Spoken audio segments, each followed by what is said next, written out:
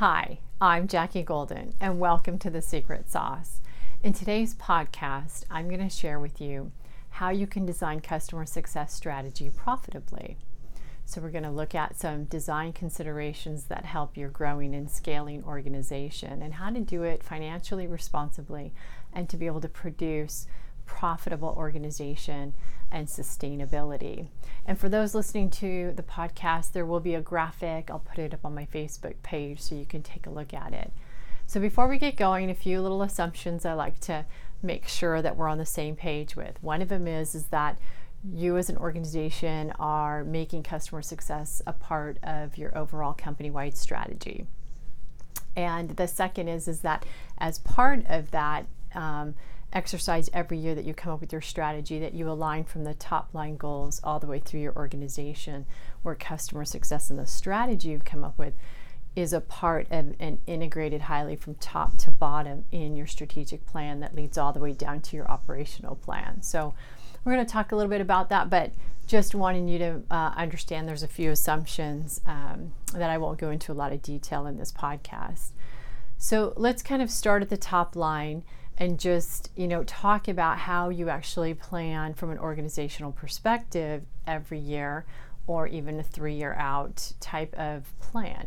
So you put your strategy together and your strategic plan has all of your top line goals and metrics and objectives. And then each of the organizations would have goals and metrics associated with their strategic plan that align to that company strategic plan. So note that, the most effective way to do this is also to define those SMART goals and to use SMART goals for the teams to achieve rather than MBOs. You'll kind of find that as you start to work with SMART goals that they're just a much more accurate way of driving contribution in a positive way towards the growth of the company and the goals of the company rather than MBOs. So as much as possible, try to use those SMART goals. So the key metrics that you're using around these SMART goals, everybody always asks me, why SMART goals? Well, they represent these key metrics and they measure how things are working and not working, and they're actionable. And so that's why SMART goals are a really important part of your strategic planning process. And it helps the teams to know what to focus on and how to correct it quickly and where to make those adjustments to drive towards those goals. So it's easy to assign growth goals to all of these metrics as well. You can assign year over year or even quarter over quarter goals. So now the teams are always driving towards the overall growth goals of the company, all in alignment with that top line strategic plan. And obviously we always usually focus on that top line revenue. That goal is usually publicized throughout the whole company. Everybody knows what they're targeting. However, just breaking down really simply, to get a company driving towards profitability, obviously the two main elements that you're looking at and you're focusing on is revenue targets and then operational budget or your expense target. So how you're going to manage your costs associated with the revenue. That is your basic operational plan that leads to profitability. Or in a lot of companies, they might still be burning cash, but they have a plan for how they're going to burn that cash. But obviously their ultimate goal is to get to profitability as a company. So if we hit these two main goals, right? If you hit your revenue goals, you hit your expense lines, basically you're hitting your profitability goals. So the purpose of SMART goals is to design them to drive the company's ability to predictively achieve the targets for those two main categories, driving your revenue results and being able to manage your costs in alignment with that. So each SMART goal should be aligned to one of these areas or subcategories, obviously, within those areas. And the teams who are responsible for managing SMART goals to the target should have authority to take action. So that's the other key element when you're developing and assigning SMART goals is actionability, but you have to have authority behind that as well. And if you look at your overall company, right, everybody kind of knows sales is a revenue generator, and then for most companies, the rest of the organizations are cost centers. However, a lot of companies I work with don't realize that services should be a profit center, even if your goal is net zero. And that way, there's more margin that can be basically allocated towards marketing and product. Services should really never be a cost center. So the metrics that you should define to measure your company's ability to manage your profitability line is basically managing your revenue to your targets, driving customer performance, that value perceived, and then managing costs that are aligned with those revenue goals. So those are the key areas that you want to work on. So one of the graphics that I'm showing you right now is just a nice little summary of company SMART goals broken down by key metrics. So I categorized them into those three categories we just talked about. You have your revenue SMART goals, you have customer value or perception SMART goals, and then you have cost management SMART goals. So if we break this down and we start with the revenue management column and we look at it by department, marketing, for instance, they manage lead gen, and they'll have various SMART goals that would ensure quick conversion rates to opportunities. They'll also manage pipeline funnel, and the idea behind the metrics that they would assign there is to ensure the highest percentage of quality opportunities and the highest conversion rates to closed opportunities. So under each of the SMART goals will be various tactics used to drive to those desired results. So the other thing I like to do when I work with the teams is, this isn't, a set in stone set of metrics and you never change them. The idea as you go into your tactics is to experiment and work with different SMART goals, develop and design different types of metrics, and look for the ones that actually, when the results are there, they actually drove the overall company to the performance that they were looking for in those overall targets. And so let's keep going down looking at sales, for instance. So sales manages the sales cycle, and SMART goals around that are, cycle time. So sales cycle time, how do we shorten that? Higher ASPs, higher win rates. Those are examples of good SMART goals. And then, managing the sales approach to ensure a high forecast accuracy. So that's another key metric for sales, is their ability to predictively forecast sales. Usually within 5% are the goals for a lot of more mature companies.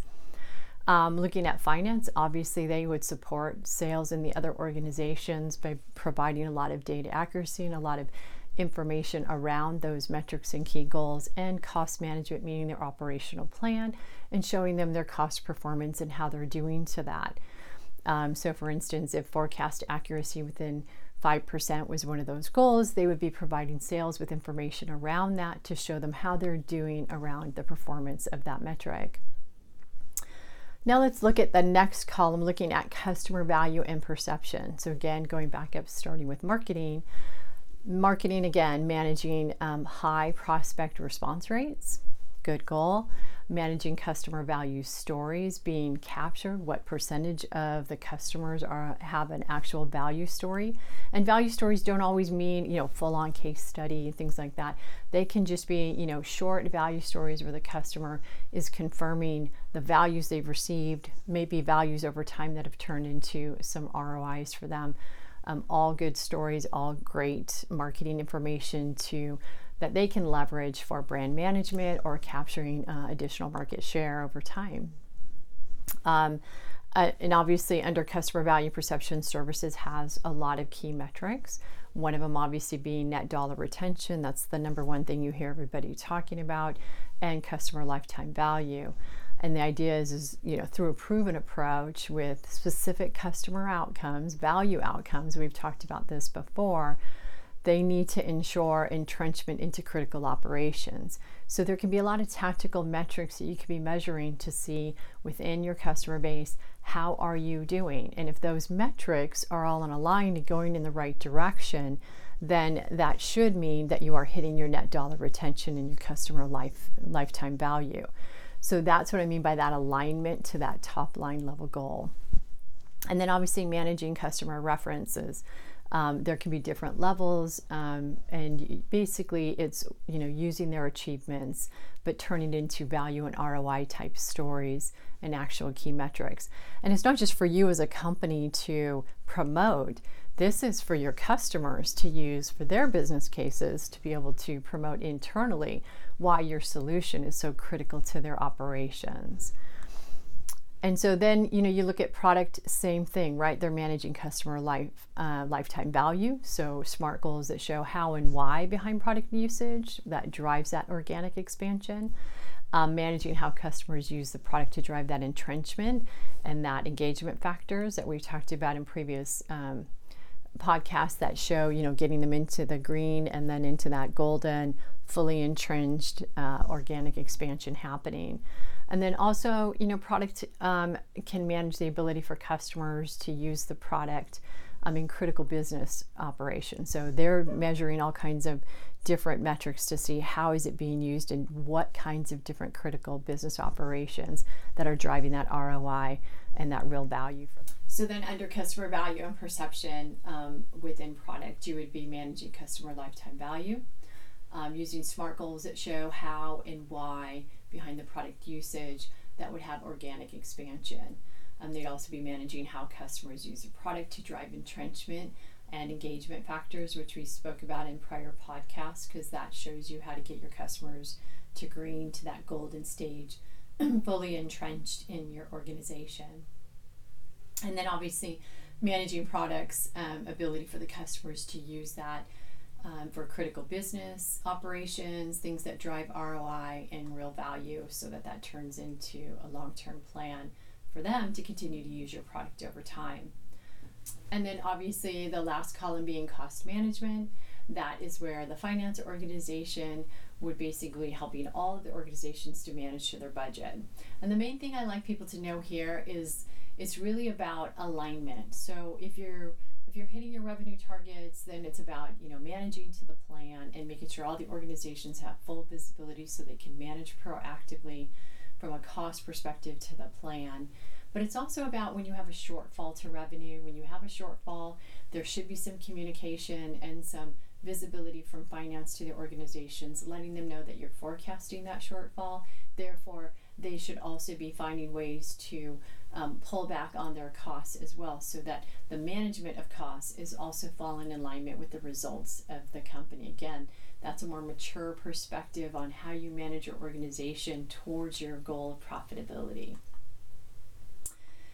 So most of the time that goal around finance and those SMART goals are around trying to be within 5% of your targets and to be able to do that in a predictable manner. And that happens over time as you mature as a company.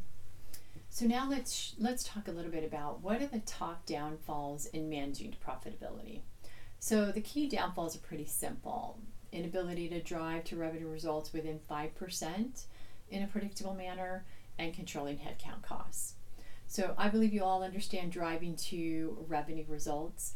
So let me share a few key points on managing headcount costs. So headcount costs are the highest cost lines, generally speaking, on the budget plan. And many departments can manage all the other cost categories pretty well. However, what happens when your company starts to grow 2x, 4x is the result is that people want to throw bodies at that problem.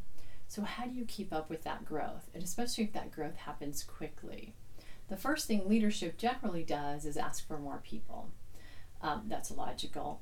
But there needs to be some financial responsibility in the approach to determining when and what type of headcount you need. So it's really important to understand how to manage to profitability as you expand your customer base and your customer lifetime value over time, right? It's really, really easy to go, okay, we're growing really fast. Let's just hire a whole bunch of CSMs and people focused on customers, and let's just make all the customers happy. It does sound great, however, it's very expensive to do that. So there does need to be some thought in how you do that and to really work through what kinds of roles you need, how you want to orchestrate your overall company model and your overall customer life cycle so that you can basically tackle more with less and get better and more effective and efficient over time. So I'm sure you've seen a lot of capacity models over time, but I'm a big believer that if you build these capacity models by role right up front, it really helps you to make wise decisions. But more than that, it helps you to build it into your strategic plan on how you're going to use those headcounts so that it just becomes natural. As you grow, as your customer base grows, you already have a model for what kind of headcount you need for doing what types of roles and what kind of services, not only within the company, but also specifically for your customers and your service to your customers.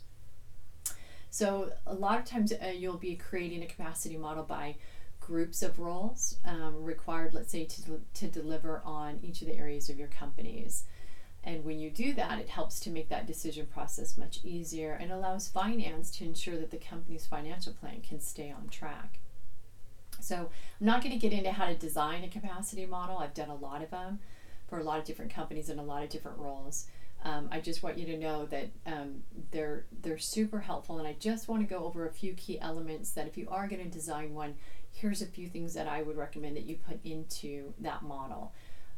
One of the elements is a contribution definition, and those are things like how does that role contribute to those top line metrics that we were talking about, or any of those tactical metrics that are aligned to those top line metrics. So you have to have a real understanding of what is their goal and what is the role of that goal. Then you're going to have tactic factors that are also part of that, which is all the tactics of what they have to do to be able to basically contribute to those key metrics and those key goals of the company. And then you're going to collect data around each of those factors, and you're going to understand what it takes to execute in that role, which is then going to drive a capacity model.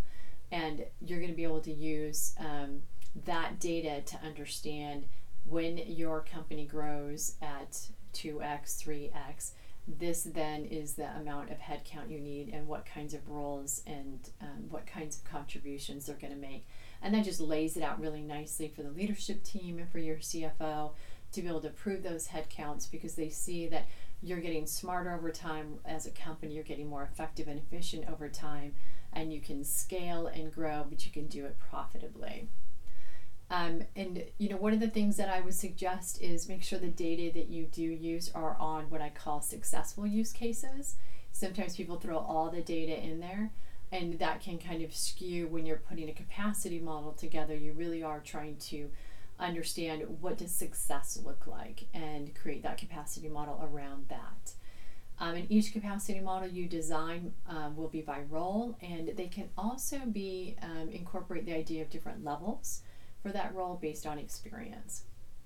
So capacity models will have a clear definition of how each role contributes to one or more of the SMART goals that you've defined that drive to the company results. And when this is done really well, MBOs will become a bit irrelevant, and comp plans will be based more on attainment of those SMART goals. And so just one thing to note, this is usually established in a more mature organization, so this does take time.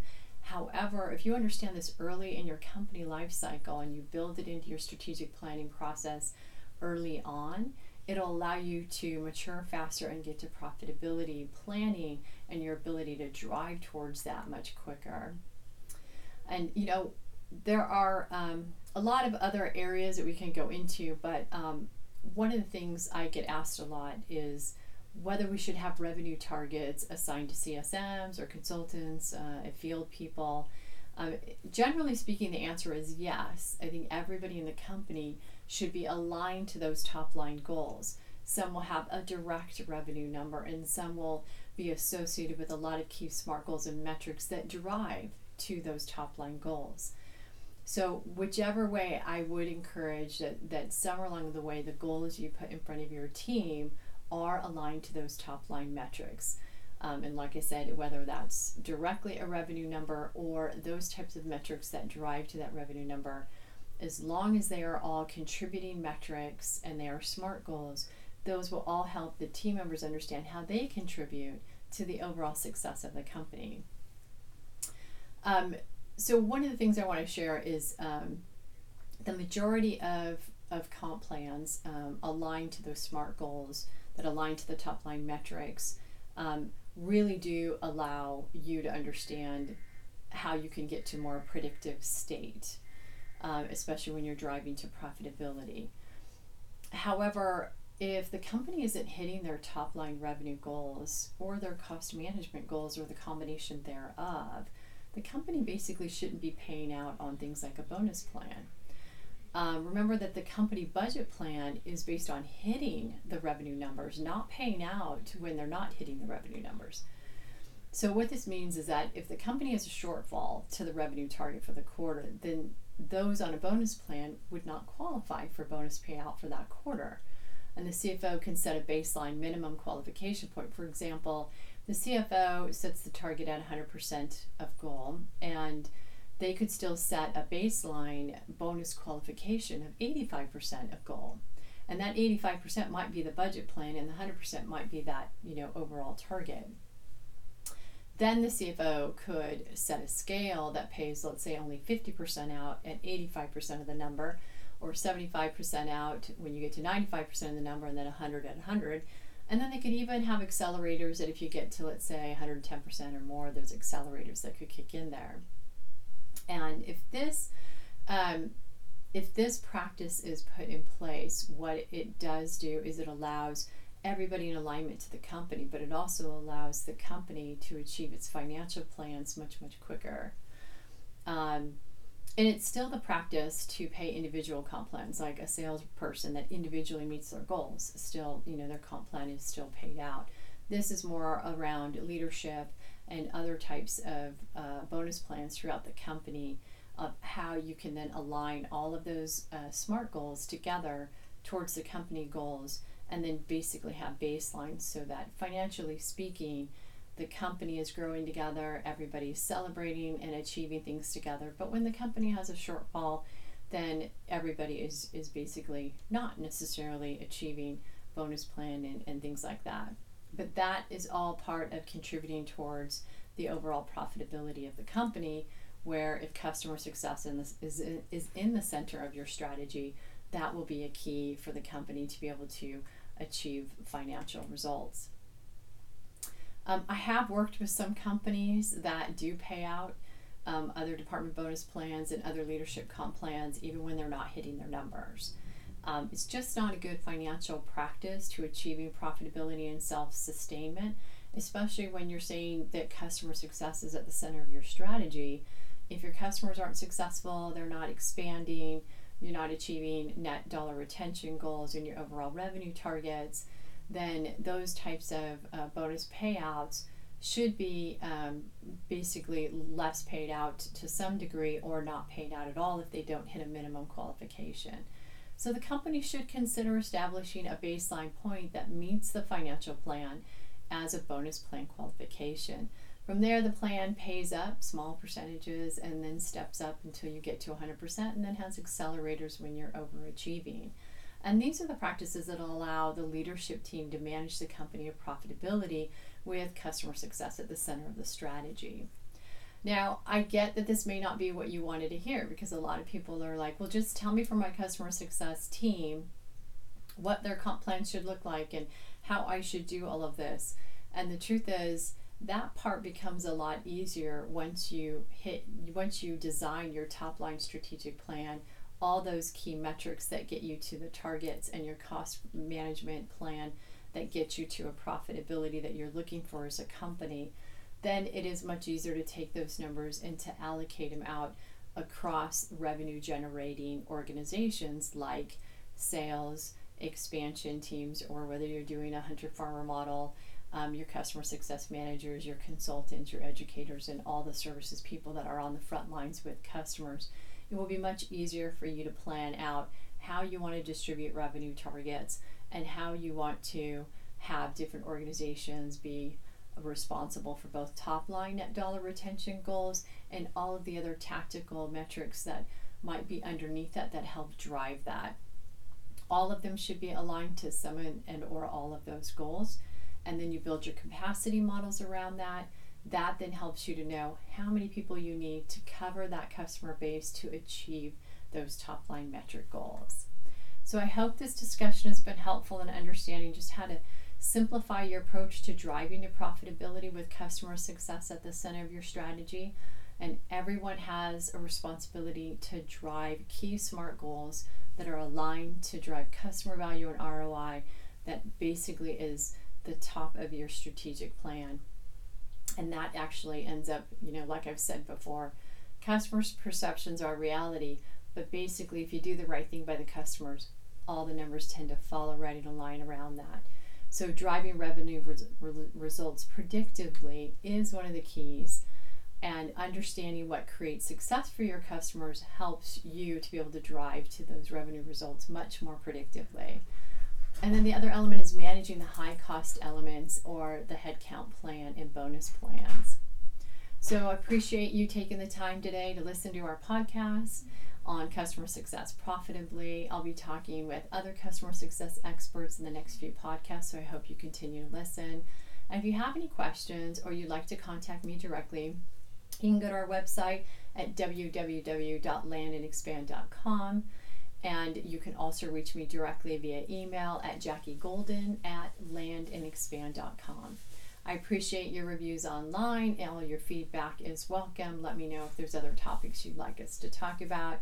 Until next time, thank you and have a great week. Bye.